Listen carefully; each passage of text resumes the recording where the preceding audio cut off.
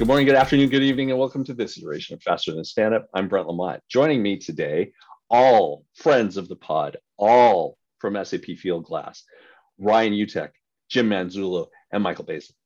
Gentlemen, hello and welcome. Hello.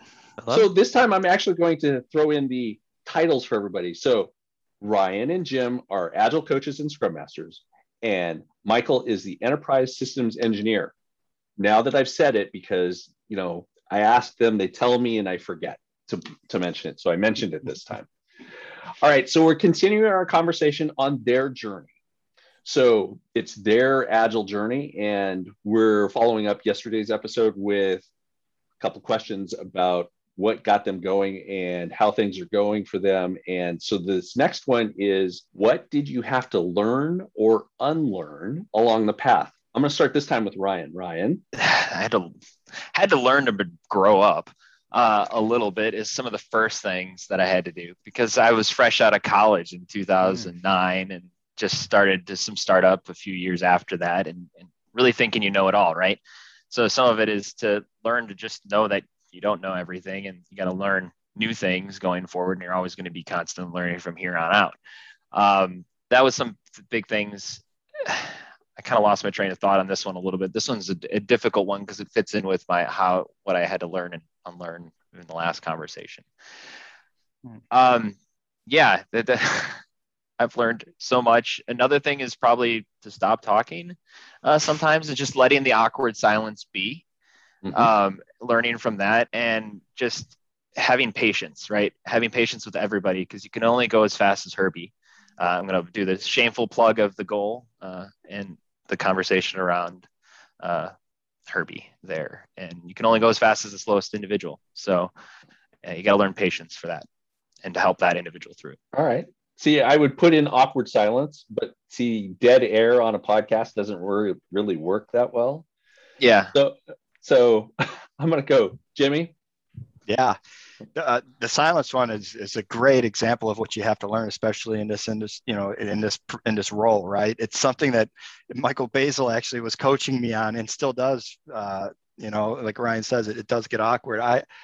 I would say, like, be specific. Like, deadlines to me, after really understanding them, don't mean deadlines. Like, the dates are flexible even when they're not, if you know what I mean. And there's always this constraint. You always want to have a goal, right? You always want to have that target date, but working towards it in Agile, you discover things along the path that may or may not impact that original date, right? And you have to be okay with letting those, like, for myself, right? I'm a very date orientated person. I will do my best to hit this target date. And I think it's probably a control thing, to be honest with you. And it's something that I had to unlearn. Like, it's okay if I'm going to miss my date by a week, if I have a good enough reason and I can back that up with delivering the value that will be, that I will bring because of the pushback, right? And that normally customers are okay with that if they understand genuinely why and the value that you're bringing. But prior to that, I was always trying to hit those dates, no matter what, whether the product was, 100%. So, well, if you're transparent, right? To your point, if you're transparent, either they're happy with it or they're not happy, but at least you're telling them what's going on. Yeah, exactly. Okay. Mr. Basil. Sure. Something was mentioned about awkward silence. Dynamic silence. I like the Chris Voss framing of the term. I think is something we're all learning, and why we're learning that is because we're unlearning how to jump to a compromise so that to keep appearances up in the group. So if we're doing shameless plugs, then mine would be for Chris Voss, Never Split the Difference, and understanding what negotiation is not compromise. It's about getting to value, so the groups are winning in value, and they're no one has to really lose, and although sometimes we do, and maybe that's okay, but working through the conversation, so we're unlearning our natural reaction to just agree to be well viewed. We need to focus on our grounding and what value we're driving towards. So learn and unlearn, I would say, is always around communication. It always centers around communication because this drives into mindset and our attitudes and beliefs that we're taking into these conversations that affect everything that we're doing. So, it, you know, another unlearning is, and learning and unlearning is where I'm tantruming, you know, like a child, and where, you know, unlearn what the default reactions are, and different ways to communicate that can get people through conversations in a way to, you know, to get that quality out, and get people feeling good about what they're delivering, so they feel like their work matters. Awesome. So we've talked about learning and unlearning. Your own learning or unlearning can be a barrier in your own growth and in your own path. Ryan, I'm going to start with you. What was your greatest resistance, or what's the greatest barrier you've run into in your agile path? Mine specifically is, well, or just barriers that we run into as agile. Like it could be however you want to do that, right? It's a giant wall. It separates our city in two pieces. No, the biggest issues that I've faced is capacity. One, and I've talked about it in a few maybe episodes before, is capacity for those individuals that are going to go through this is to get the freedom and the ability to literally do this, right? Oh, you're going to get 20% of your time. You can go do agile scrum stuff. 80% of your time is doing everything else. It's like that. Now that's not going to work. Like we need focus. That's the whole point of this process. And the whole point is to give people focus. And if you're splitting them more and more and more, you're going against the principles that we're trying to drive here. That's a good point. It's one that I've had, and the other one personally, my resistance is something that I need to still get better at, is too many spinning plates, right? Just like I say, focus for the teams and giving them capacity, I need to be focused as well. I can't have like 30 projects spinning at the same time. And that's something I need to balance as well. So, okay, right on. Jimmy? I think, you know, one of the biggest resistances that I've seen since I've been on this journey is the doing versus being notion that we talk about all the time. And I've heard it on this show quite often as well. And it's so frustrating because it's so true. Like you go through this journey and, you know, there's so much you learn. It depends what you want to put into it. You take out what you put in, right? But if you do it the right way, you do see how things can be better, especially around your own ecosystem. And it's so frustrating when folks kind of agree with you and they say, okay, let's do it. And then when you start to flip that pancake and want to be it, that's where the resistance comes in. Like, wait a minute, I'm not going to have 100% or 80% capacity from any of the team members on this. I'm only getting like 12% capacity. Well, you're still doing Scrum, right? No, I don't know. I mean, it's the resistance I see around me. I think that is more frustrating than anything.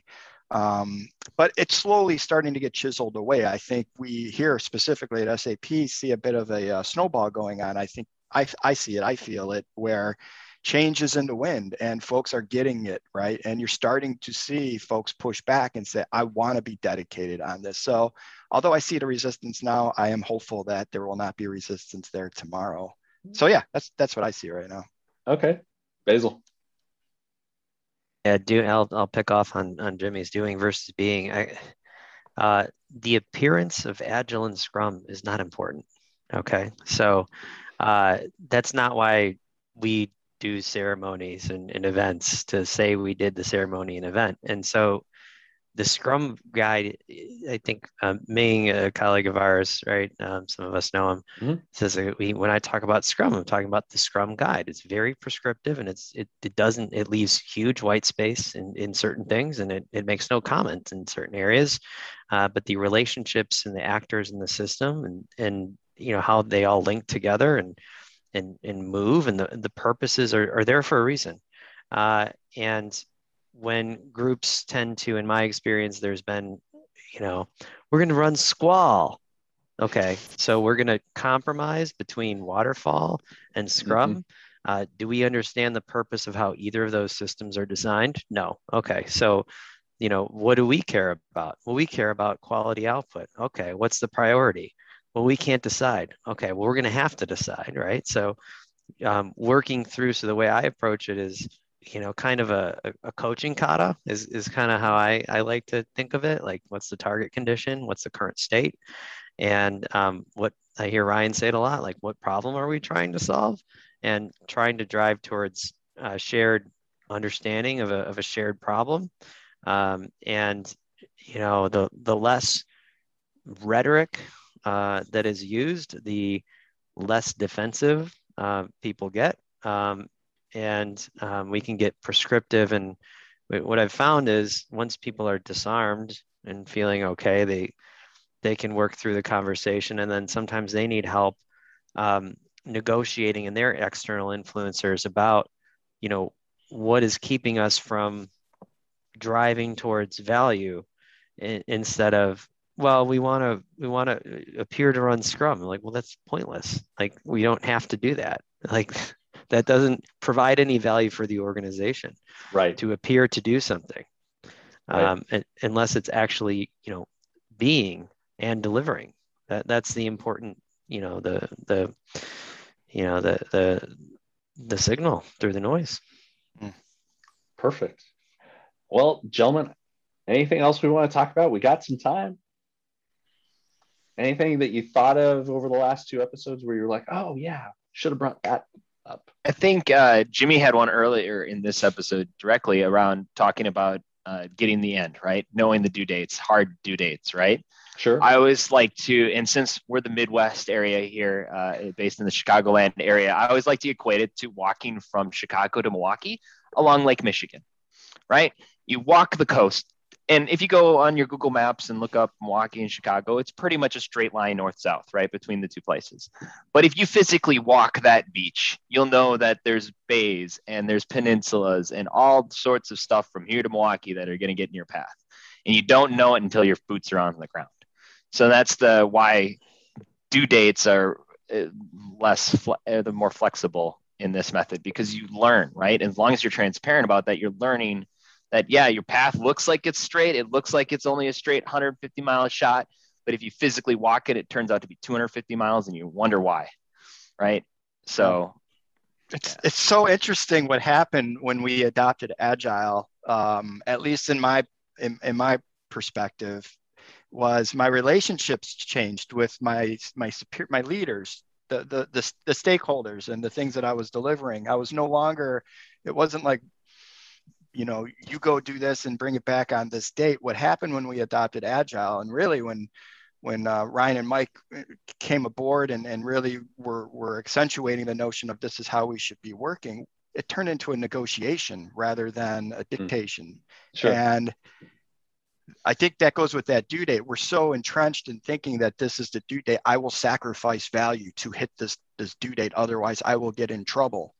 And from being a manager here, that's the last thing I want to instill on my team. Fear. Come to me. Yeah, yep. Come to me. Tell me why it's going to be late. It's a negotiation. So yeah, that was something I had to unlearn for sure, and learn at the same time, I guess. So that's perfect.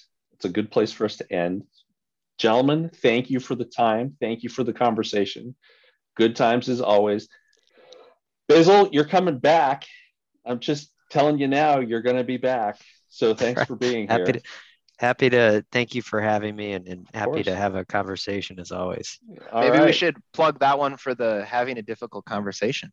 Oh, well, he's got to get the tattoo now. Ryan's already wanting to do other episodes. It's like, let's just start scheduling it now. Yeah, let's just do them now. We'll just come up with a question on the fly. Let's do it. We'll run up the flag pole. Oh my goodness. All right. Well, that's the end of this iteration. I'm Brent. I'm Jim. And I'm Ryan. And Michael. Until the next iteration, you can give us a 5-star rating at your podcast provider. Reach out to us at info@fasterthanastandup.com, or you can find us on Twitter @fasterstandup. Thanks for listening. And that was Faster Than a Stand-Up.